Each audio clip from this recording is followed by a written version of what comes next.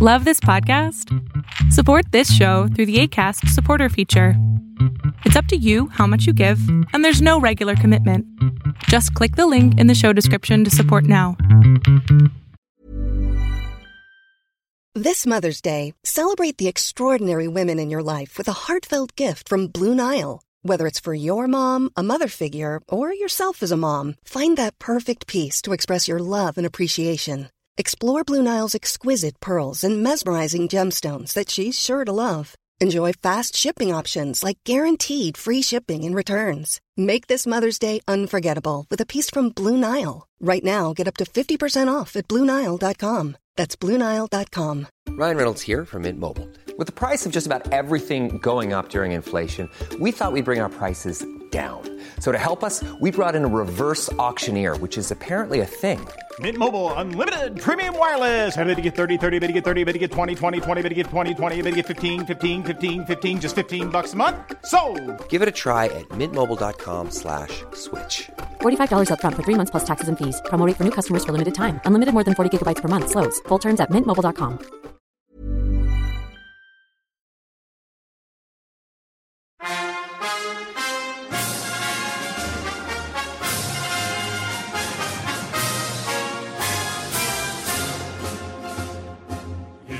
Greetings, comrades, and once again, welcome to the Eastern Border.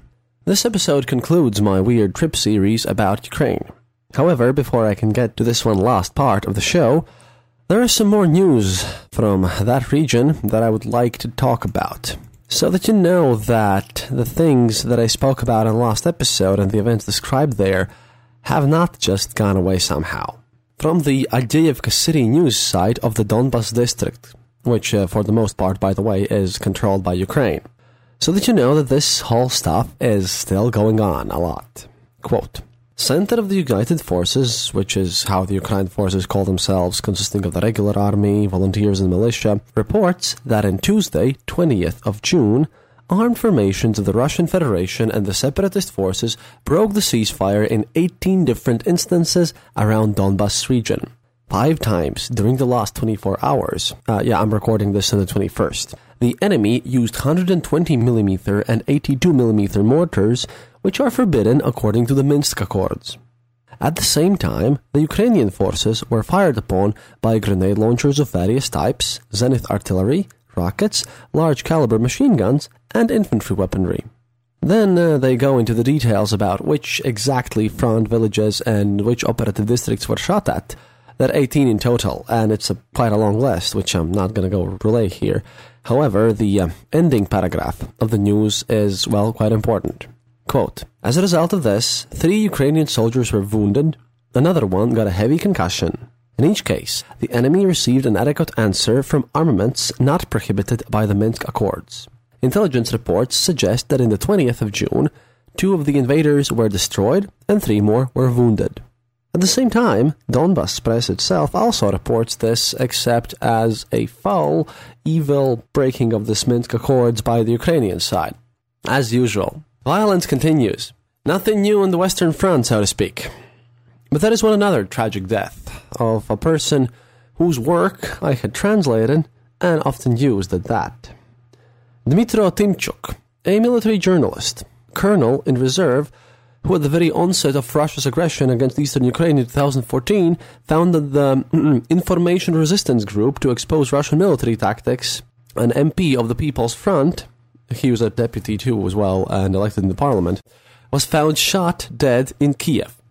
Ukrainian police have confirmed this fact, and Artyom Sevchenko, spokesperson for the Ministry of Interior, told on air on the Primy TV channel that Tymchuk's wife had found him with a gunshot wound to his head.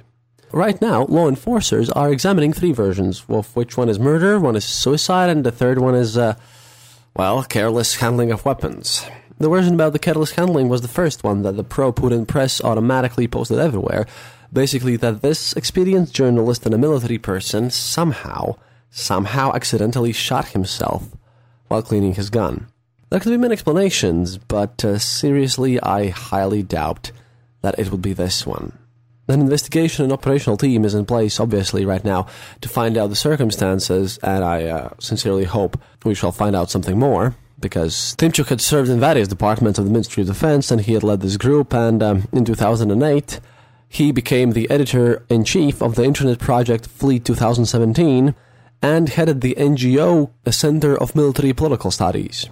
After Russia's annexation of Crimea and the start of the conflict in Donbass, he became the coordinator of the group Information Resistance, as I mentioned before, thanks to which he became one of the most influential opinion leaders on the internet in Ukraine. During Ukraine's snap parliamentary elections, he was elected an MP from the People's Front political party. And now he's dead. Just another bit of food for thought, Just so you remember that we're talking about real issues here. We're talking about real people who are dealing with real troubles, and that nothing is as simple as it seems, and nothing is yet over, and nothing is yet clear. There are still people fighting there. There's still conflicts going on, and this time I'm going to be talking about the other side of what's going on there, because I went to Donbass, as I mentioned in the last episode. Kind of sad in a way that this is the last part of all the situation, but I'll get back there and I'll try to do some more work, because I have yet to see Luhansk and other places there. But just so you know, before I get into my nice descriptions of how the city of Donetsk works right now, just remember, nothing is really over just yet. Well, here, after all, to tell you about the other side of those front lines, which is an experience all on its own, one that I would rather you would not try to imitate in this case. First off, I need to start with the fact, how does one actually get into Donetsk, you might ask. Knowing that I entered there from Ukraine's side, and by the way, for nice little Latvian cops who might be listening to this, in a more or less legal way. Because for one, I can't go to Russia, much less through Russia, and yeah, that's a bad way, and that will get me banned from Ukraine further on. And I didn't fight anyone there, nor did I do anything criminal. Well, nothing criminal that other people wouldn't do, and I didn't hurt anyone, so that's good. But first of all, you have to know that there are border points. Technically, there are 4 checkpoints with the border with Donetsk and one with Luhansk. The problem is, most of them are one-sided. This is due to how these separatist republics work. They only allow one of these checkpoints with Donetsk to be entered to from their side. That is, only one of these points is where you can leave Donetsk out in the Ukrainian side. Because in their official media, they state that if they would open up some more, then, of course, evil Ukrainians would try to run into Donetsk insanely, even though, well, Ukraine has opened some of them from just their own side. They're kind of like those cockroach models. It's pretty easy to get in, but getting out on the Ukrainian side, yeah, that's a tad more difficult. Because even the official site of the Ministry of Foreign Affairs, the DNR, of the Donetsk Nationalist Republic, only mentions the borders with Russia. Oh, and then you can also get arrested as a spy.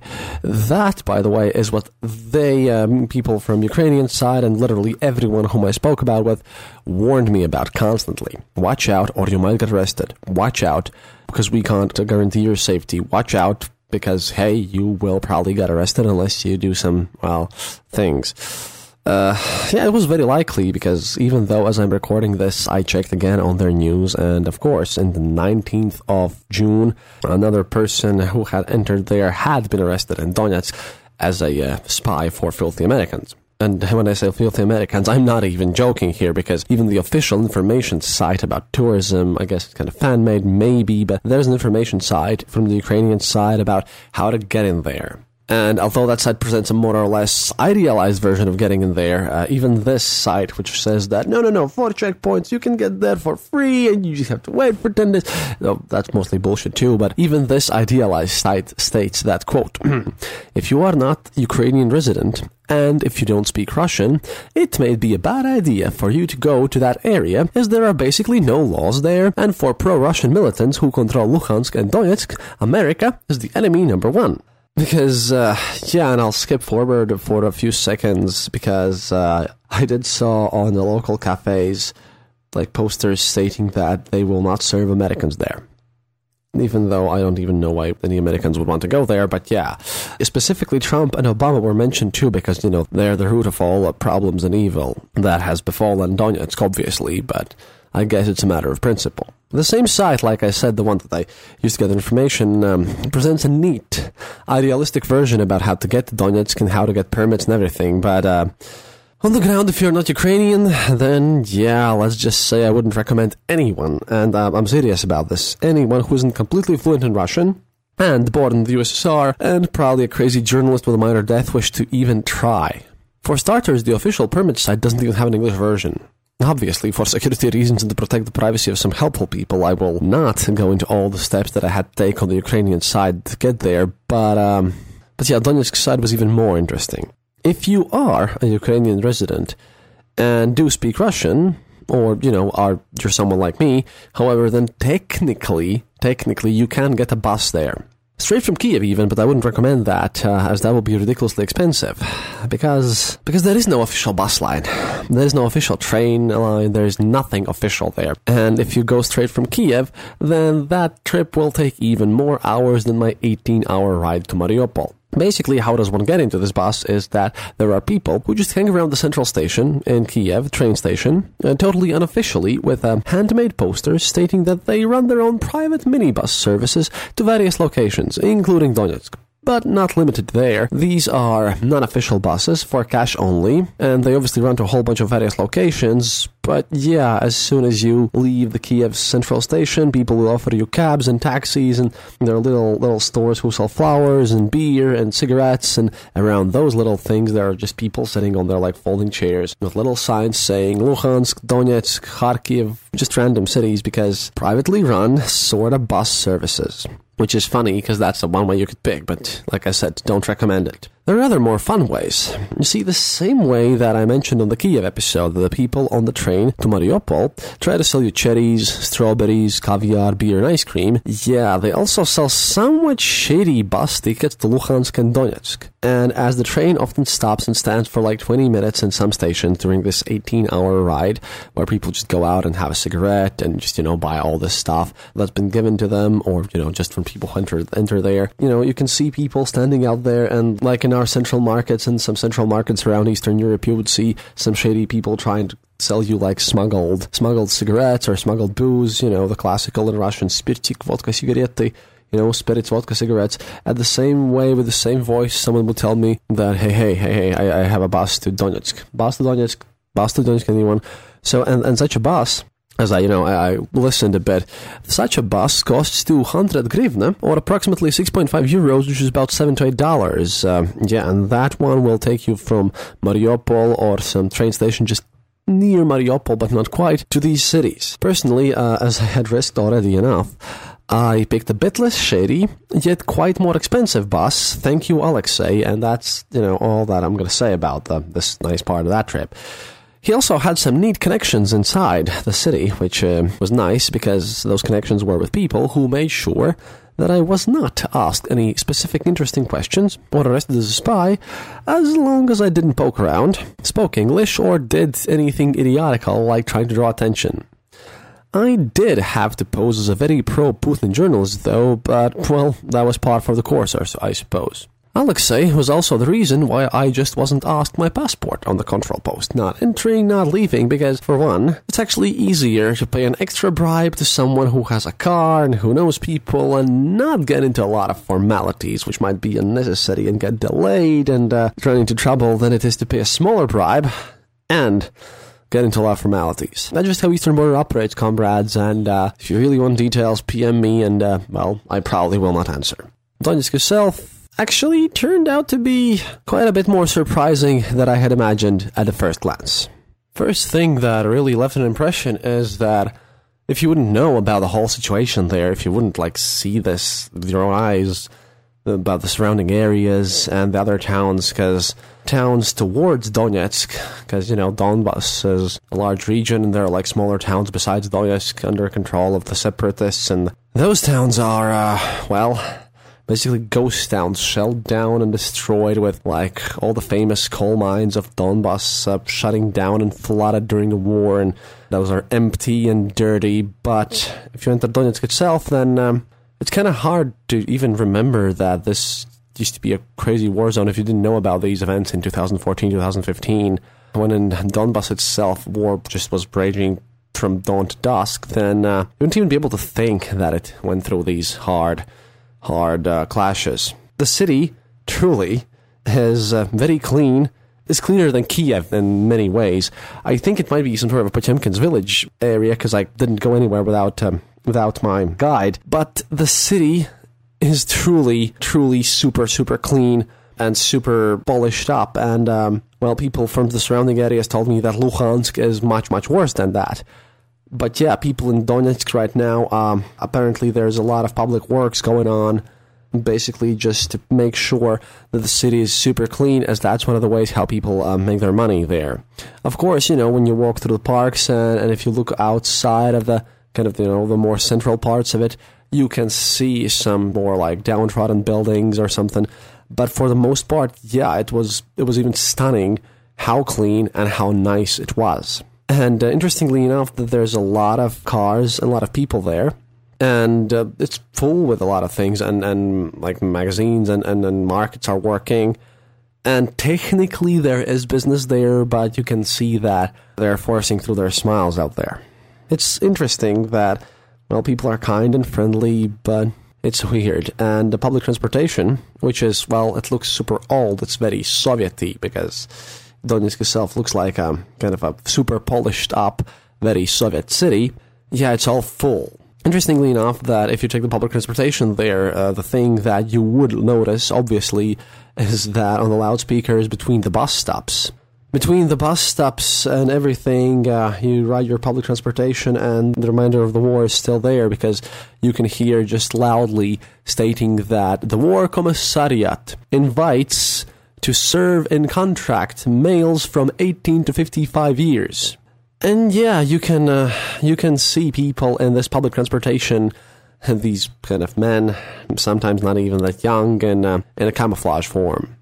And yeah, you can spot that in total that there are a lot of these separatists in the town. The city is full with men in camouflage forms, but like I said, the city is clean and looks kind of in a fake state of normalcy, I would say. It's bizarre. It's clean, but eerily so. It runs this idea that there is some uncanny valley going on there. Because, as I was told, this whole separatism thing is probably the way how to actually, get the biggest salary there. On average, people in the civilian sector make about $77 per month, approximately up to $100 per month. Meanwhile, you can get at least double, maybe even triple that, if you just volunteer to be one of these separatists who then blast people with mortars and get blasted in return. It's interesting because those who want to join them, they instantly get their good salary, and then they can serve, and then they can do stuff, and then they can actually get their careers. And the streets are so clean because a lot of people from the public sector, they get sent there. And the businesses too, they obviously they used to be run by other people, and the local powers have taken over. They have basically stolen their businesses and they run them. But everyone's just grinning through their teeth and pretending that everything is super fine and super nice. Before going there, I read a lot of posts that would be a ghost town, but it is no longer that way. Of course, it's kind of a bit more emptier than I presume it used to be. But still, a lot of people, a lot of cars, everything's super clean, but this whole warrior spirit is everywhere. There's militarism, because between these super nice buildings and super nice houses, and you can't even see cigarette butts on the floor, on the ground, that is, and truly seems that is kind of a Potemkin's village, except they're trying to fool themselves in a way. But about the cars were an interesting thing, because I heard this little detail from my guide, and it's an interesting thing, because everyone who has a car over there, they basically have these number signs. About 8 out of 10 of them, maybe more, they have these DNR, the Donetsk People's Republic registration numbers, signs. And they are very likely and very similar to Russian ones. 3 letters, 3 numbers, except that in the place of Ukrainian region, they have this DPR, which is the abbreviation of Donetsk National Republic. You would think that would be some sort of patriotism of their own thing, but no, that isn't. It doesn't show any patriotism there. Because it is mandatory to have these registration signs. But you can only drive with these registration signs only within DNR, LNR, and Russia. under the treaties with Russia, Moscow actually, acknowledges them. However, at that point, to actually go to Russia with these DNR and LNR signs, number signs, you have to have a kind of a technical passport of the car in Ukraine. Yes, Ukrainian technical, and a Russian mandatory kind of insurance of the car. The DNR's insurance costs about 650 rubles for an automobile of an economical class. Meanwhile, the Russian one costs about 8,000 rubles, which, by the way, you can just basically form it instantly on the border with Russia, in the Uspenka point next to Rostov Oblast. However, due to the fact that for the most people who live in the Republic, they don't have such means, because that's quite a lot of money, these guys, basically, these DNR and LNR number signs are just trapped inside their own republics, and they can't really leave without their own cars. The Ukrainian numbers have been saved by those who actually often visit territories which are like under Kiev control and they visit Ukraine. They're DNR numbers. As in basically every other country on the planet Earth, the numbers just don't count there, and it's illegal to drive around with them. However, completely everyone who owns a car in DNR needs to have their own DNR numbers. And funny stories happen because these DNR numbers are so mandatory that you just have to have them, but you can just keep them in your trunk. And when the cops stop you if you have this Ukrainian number, then it's actually quite common, apparently, as I was told, to just basically pull out one of these numbers outside of your trunk and just present it and then, vault happily on as if nothing had happened. So we have these clean cities and everything. But there are other things that really show how this normalization works. One of the more interesting things that I managed to look at there was a little something called Donetsk. Hey guys, Annette here. Do you like what you're hearing? Let us know by leaving a comment on our Facebook page, The Eastern Border, our website, theeasternborder.lv, or send us a tweet at Eastern_border. As always, a big thanks to all of our Patreons. Your support is the reason we can afford to pay all the bribes and bring you this exclusive content. If you'd like to jump on board, head over to patreon.com/theeasternborder to find out how you too can become a Patreon of the show.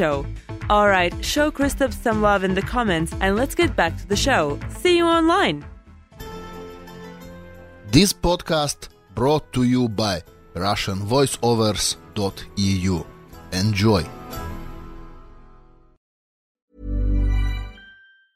This Mother's Day, celebrate the extraordinary women in your life with a heartfelt gift from Blue Nile. Whether it's for your mom, a mother figure, or yourself as a mom, find that perfect piece to express your love and appreciation. Explore Blue Nile's exquisite pearls and mesmerizing gemstones that she's sure to love. Enjoy fast shipping options like guaranteed free shipping and returns. Make this Mother's Day unforgettable with a piece from Blue Nile. Right now, get up to 50% off at BlueNile.com. That's BlueNile.com. Life is full of awesome what-ifs, and some not so much, like unexpected medical costs. That's why United Healthcare provides Health Protector Guard fixed indemnity insurance plans to supplement your primary plan and help manage out-of-pocket costs. Learn more at UH1.com.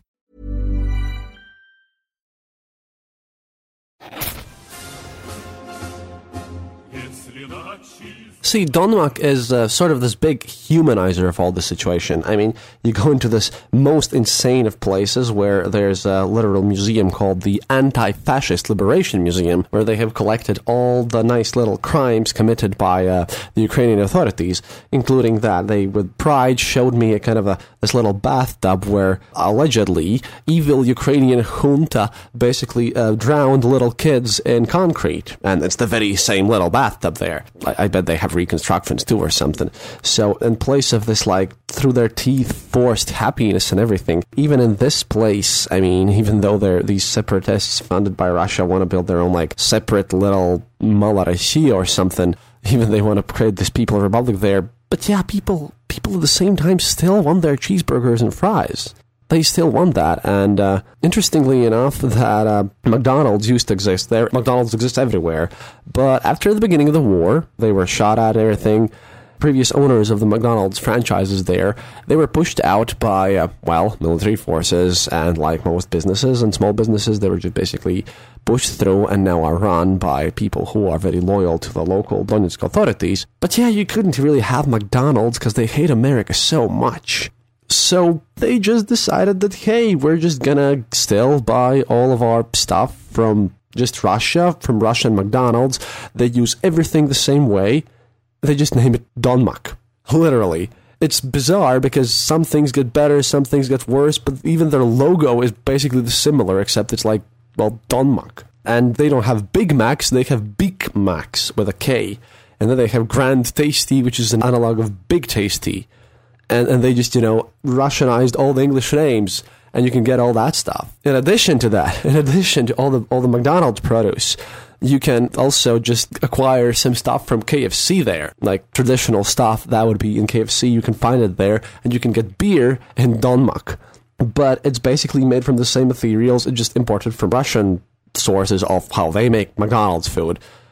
But it's kind of this island of normalcy, the fact that they want their own separatist thing, but they can't really do that. On average, however, they obviously make way less money there, because if you convert it to Russian money, then a person working in this Donmak, he makes about 7,500 rubles per month. Meanwhile, even in Russia, which isn't that great of a country there, the average one, depending on from the region, it's 20 to 35,000 rubles. So, the difference between salaries is huge. However, even that they saved everything up there and put it there due to how it operates, due to how it works, everything is about 20% more expensive than in McDonald's in Kiev or McDonald's apparently next in Russia.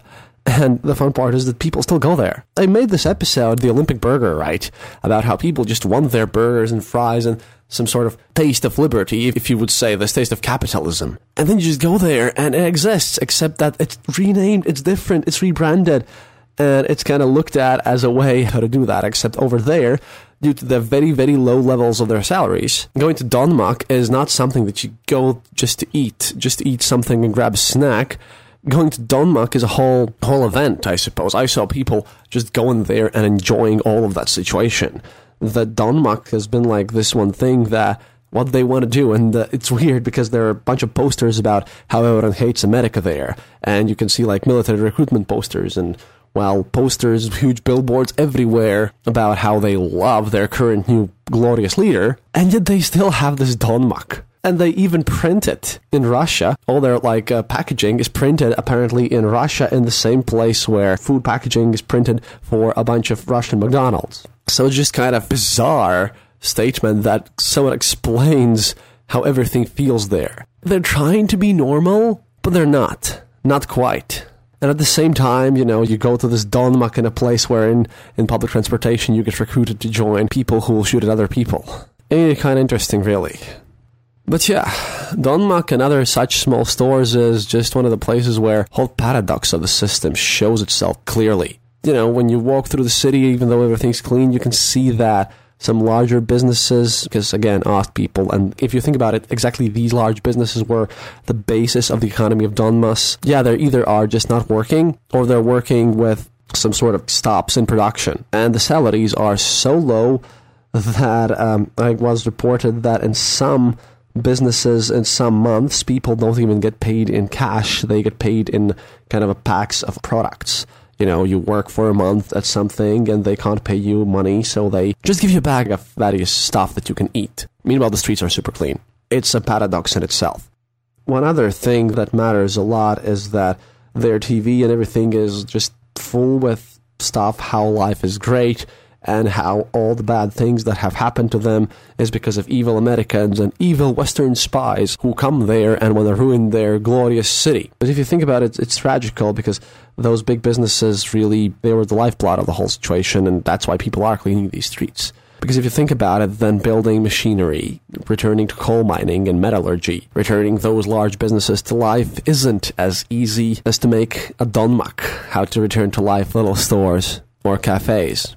In some places in Donbass, however, you can still see the scars of the war. Well, for example, one of the outer districts, because, Donetsk was also a place of an airport. Yeah, that place is, under strict limitations.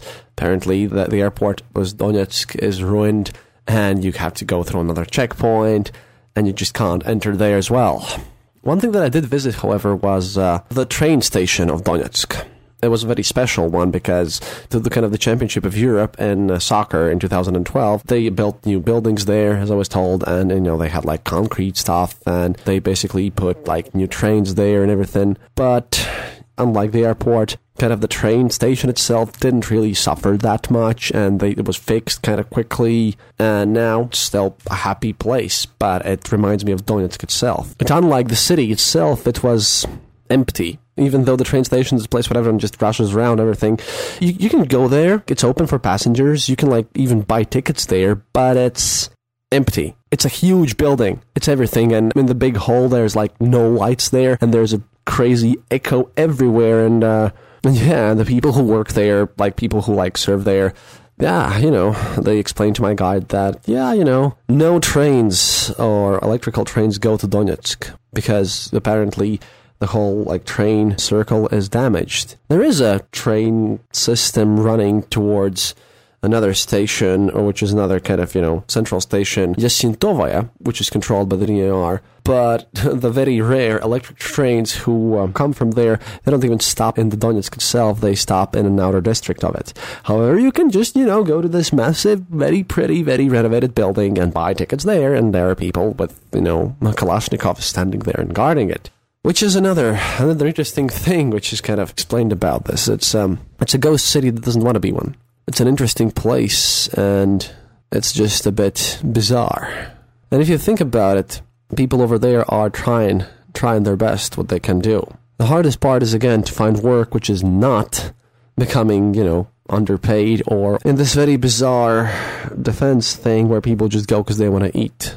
And a lot of people just want to get their Russian passports and leave now, but Russia, even though they're giving them out, maybe their politics will change, but it's not as easy as possible, really. And if there's kind of a vacancy for work, if you want to go and live your civilian life, then out of everyone who applies, obviously, a first line and massive priority by government or order is those people who previously had served in the separatist forces. That is a super enforced rule there, I was told, and if you hadn't, fought against Ukraine, then, tough luck finding any job.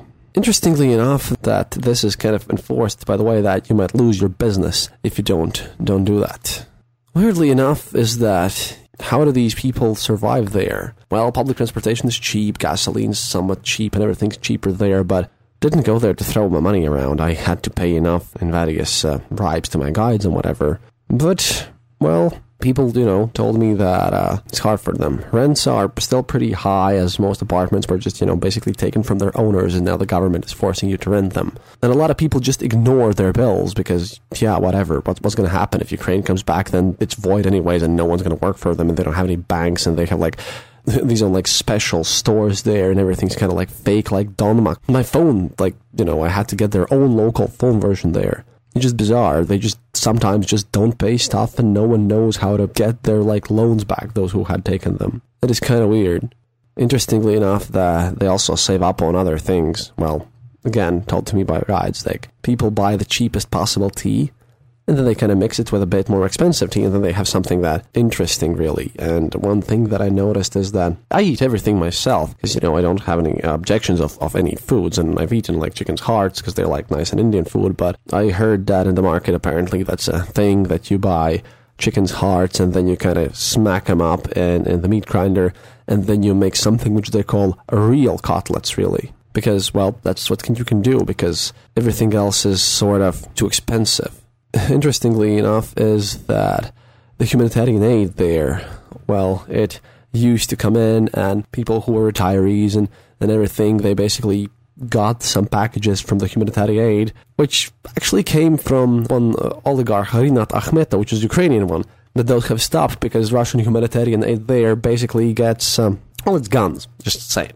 But right now in the stores, you can only buy the cheapest stuff there. Didn't really run into much of these products. But the weirdest part is that, if you go into a local store and food store in this beautiful city, which is super cleaned, and people are happy with their billboards, and what you can see there is that what humanitarian aid they are getting, that should be given out to people for free. But as their businesses were basically taken over by the people loyal to their local regime, you can imagine that you can just see stuff with humanitarian aid packages in the stores, which is just excellent. Because you can't, buy them anywhere else. I suppose they are just to be given out freely, but no one even thinks about it. No one even really thinks about it, and people just buy that because they have literally no other choice, because, hey, those stores are guarded by nice people who work with this separatist army, then they just, will force you out if you do something wrong.